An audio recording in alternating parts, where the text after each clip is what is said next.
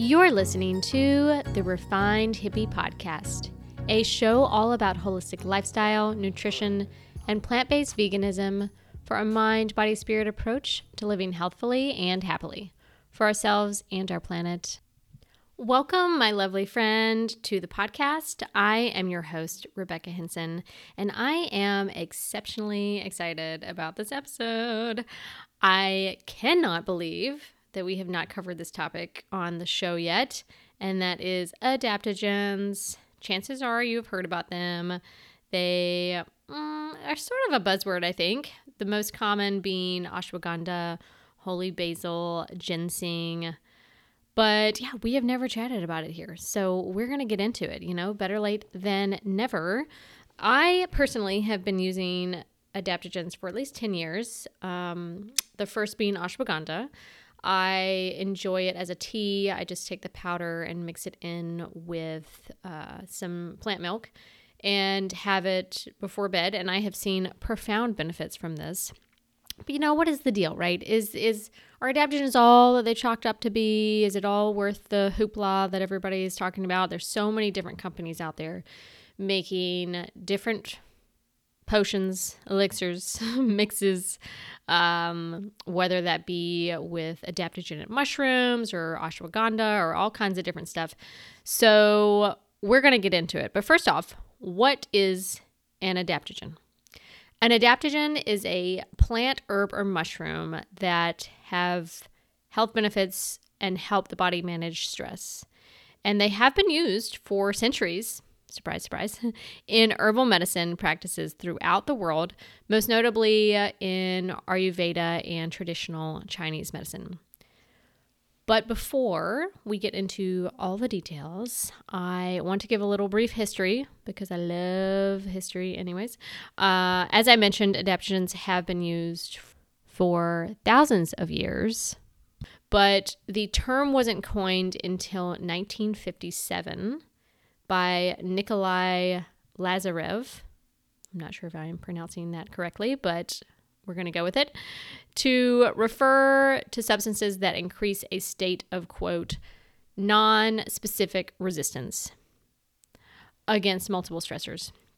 Lazarev was a Soviet scientist and researcher in the field of toxicology and preventative medicine, and he started researching plants from all over the world, trying to discover and develop new ways to improve and protect human health.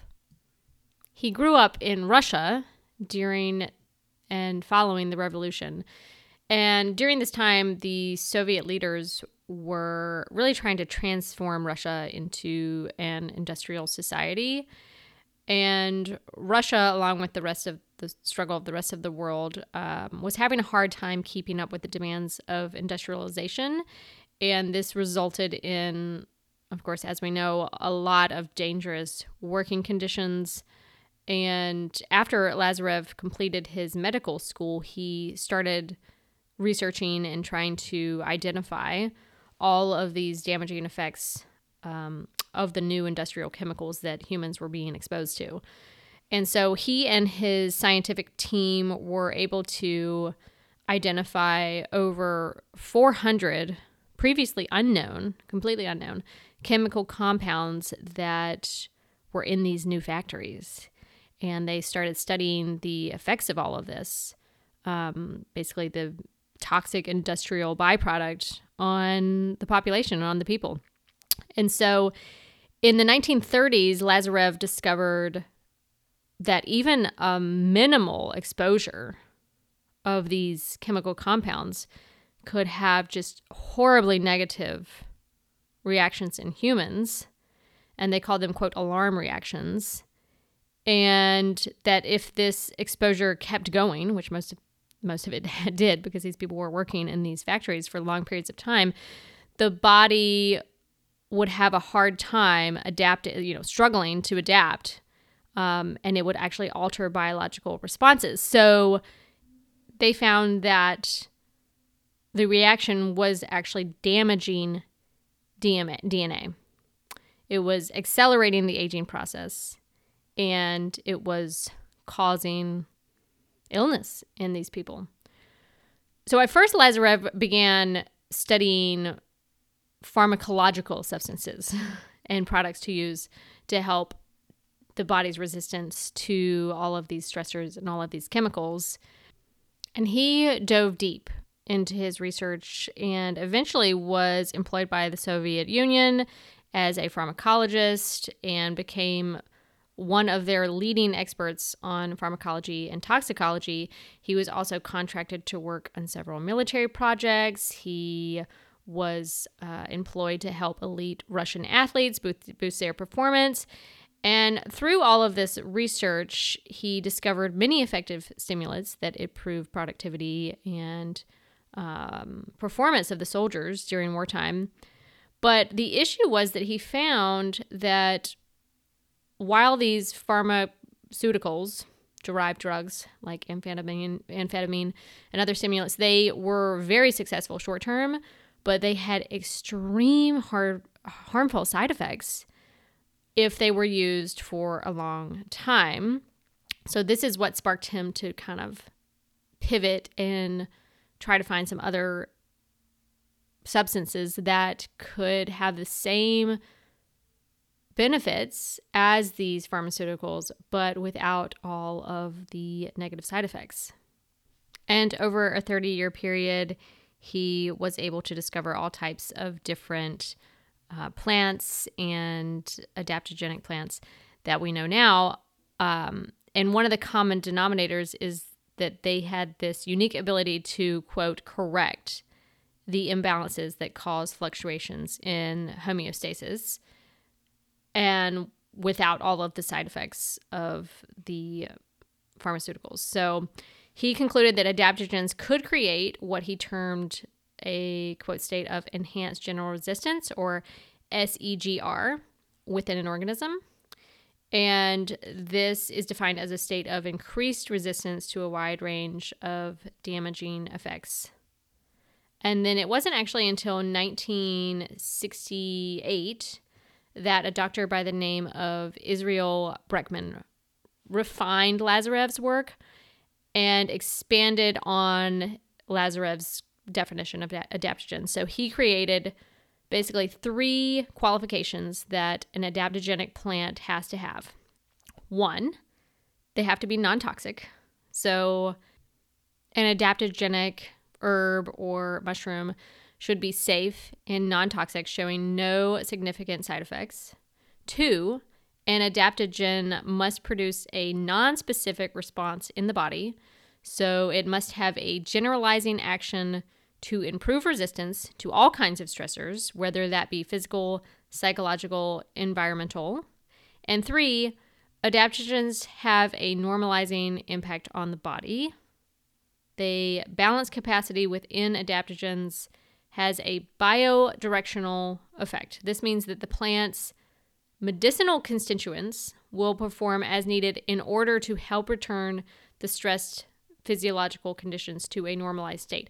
So in the example of ashwagandha, which is so incredible, if you need more energy, ashwagandha will give you energy. If you need more rest and you need to be able to sleep better, that is what it will give you. It literally adaptogens.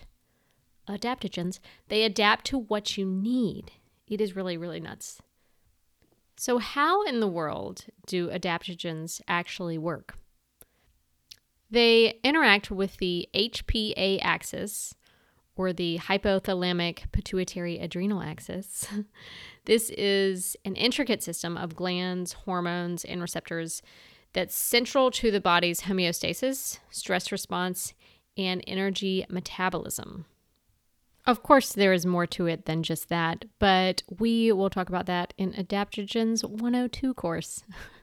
But right now, I'm going to talk about the top adaptogens that have been studied. So there are actually something called primary adaptogens and secondary adaptogens. Primary adaptogens are ones that have a lot of scientific research. So they are supported and backed by science, which so many people want. And they, of course, meet all the adaptogenic qualifications, those 3 that I mentioned earlier. And then secondary adaptogens are just ones that, of course, show lots of promise. They just have not been extensively researched. But who knows, what will happen down the line. Hopefully they will. So the top primary adaptogens are, of course, ashwagandha, cordyceps, ginseng, holy basil, licorice, shilajit, eleuthero, which is also known as Siberian ginseng, rhodiola, and schisandra. Some of the secondary adaptogens include things like astragalus, hishuwu, I might not be saying that right either, maca, reishi, lion's mane, morinda, sea buckthorn, turkey tail, chaga, and so many more, much of which I cannot pronounce.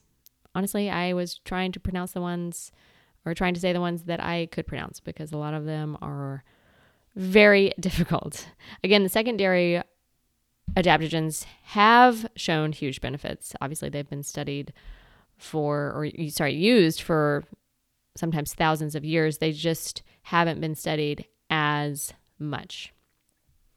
I do want to touch on a few of the primary ones and their benefits. I am maybe just picking out a few of my favorites, but this is not saying that these are the top 3 or anything like that. The first one is probably more well known, I'd say, than some of the other ones, which is ashwagandha. And this is also sometimes referred to as Indian ginseng or Indian winter cherry. It is also known as the, quote, smell of a horse. Very appealing, right? This bushy shrub has been commonly used in Ayurveda and used to promote youth and longevity and alleviate suffering. It's also thought to rejuvenate men, strengthening bone marrow, muscles, and semen. But of course, it can benefit women as well. Along with all that, it's also shown to relieve stress and anxiety, lower blood sugar and fat, increase muscles, boost brain function, promote heart health, and on top of all that, it can help with pain relief and sleep. It's also shown to have cancer-fighting properties, antiviral, antimicrobial, and antifungal. So yeah, it's pretty incredible. And I will be honest, it's probably my favorite. Next one I want to chat about is cordyceps. This is a pretty wild one. You might have heard me chat about cordyceps on some of the previous episodes when I had on some different mushroom experts. Technically, it's classified as a mushroom, but it is a strange one. It's a mushroom that grows out of bugs. So basically, it takes over the bug and makes it like a zombie. It's like a zombie mushroom. So then the bug just walks around and it takes over its central nervous system. So a little bit disturbing, if you ask me. It has been used for thousands of years and found in the Himalaya mountains. And because it grows out of bugs, it is quite rare and was quite rare and difficult to find. Therefore, it became reserved for use for only the emperor and his royal family. Thankfully, today, they don't need bugs to grow the mushroom, I learned, which makes me really happy, and they can cultivate it without having any bugs in the equation. No need for unnecessary harm, even if they are little bugs. The scientific studies on cordyceps have shown that they can benefit those with kidney deficiencies. They also have cancer-fighting properties.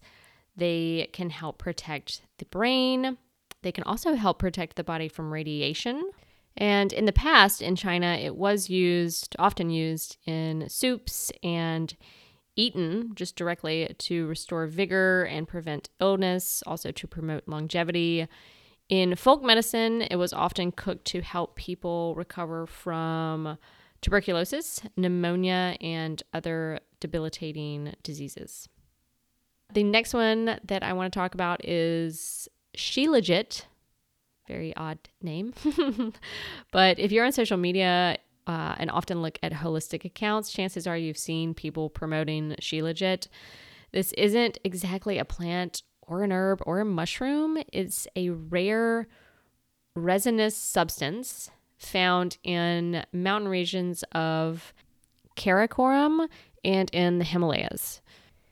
It's comprised of various plant organisms and humus, which is organic matter that is found in the soil, and it's formed by decomposing plant and animal matter. So it is comprised of this compressed humus by multiple layers of sedimentary rock. And not surprisingly, Shilajit is incredibly rich in organic minerals, antioxidants, amino acids, nutrients, phytochemicals, and fulvic acid.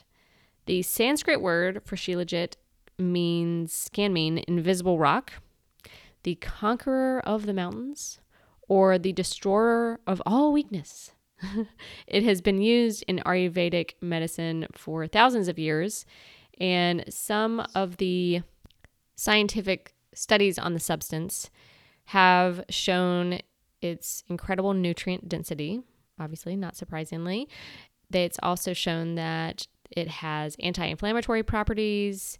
It can also be used as an endocrine or cellular protection from oxidative stress.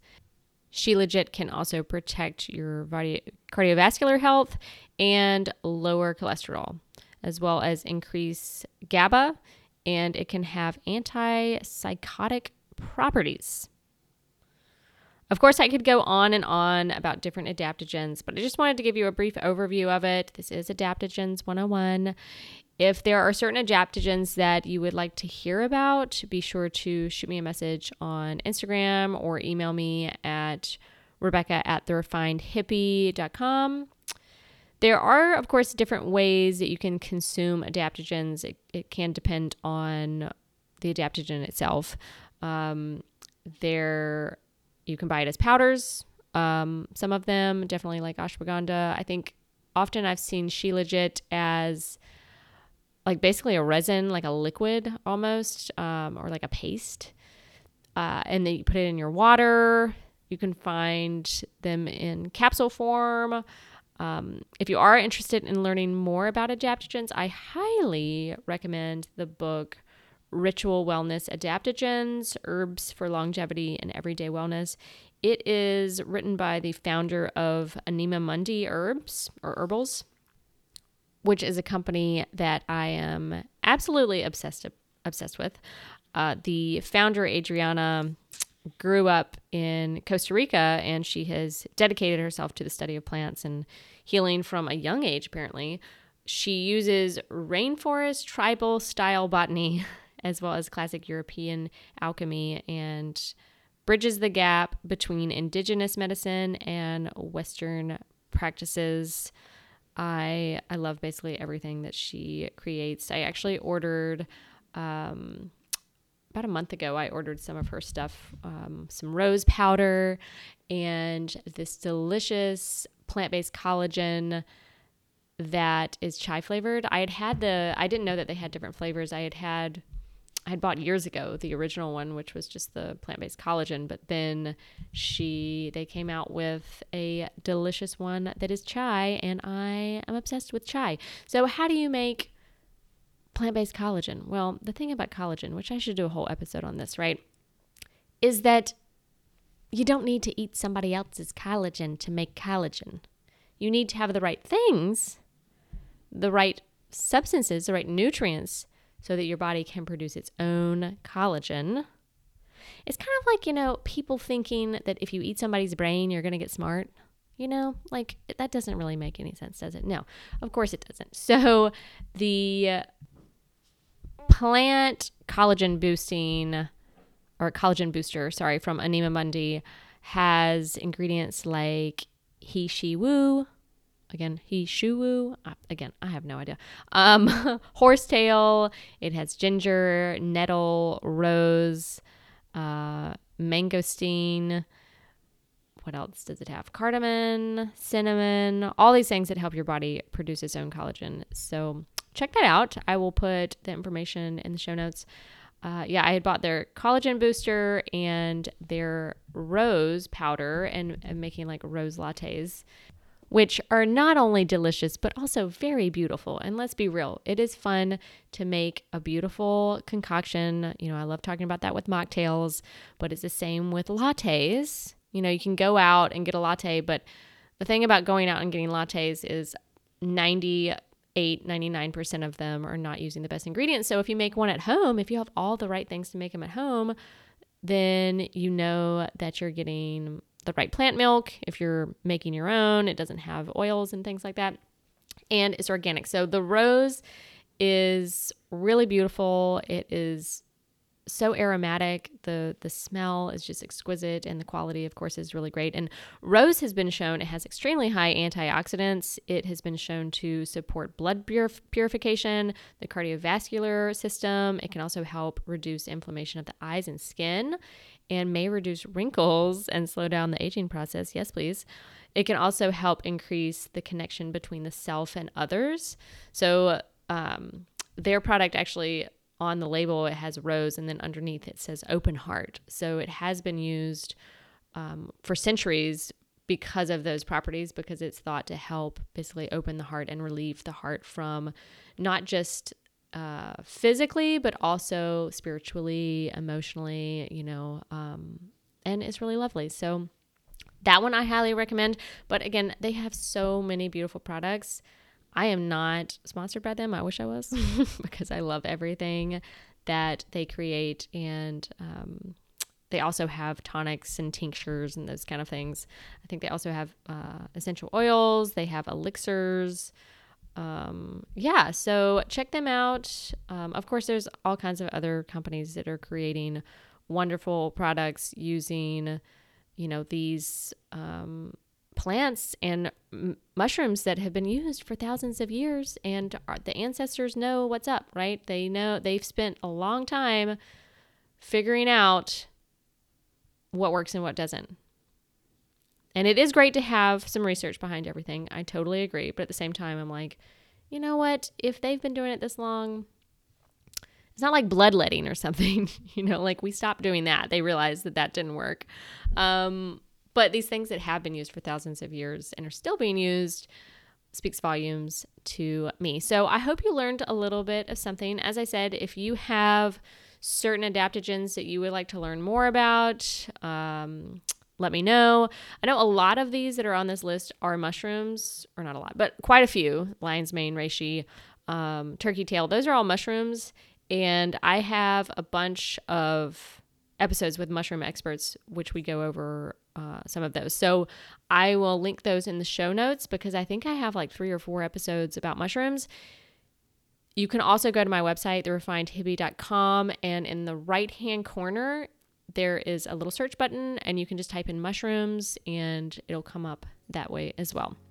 So, as always, thank you so much for joining me today. And until next time, peace and plants.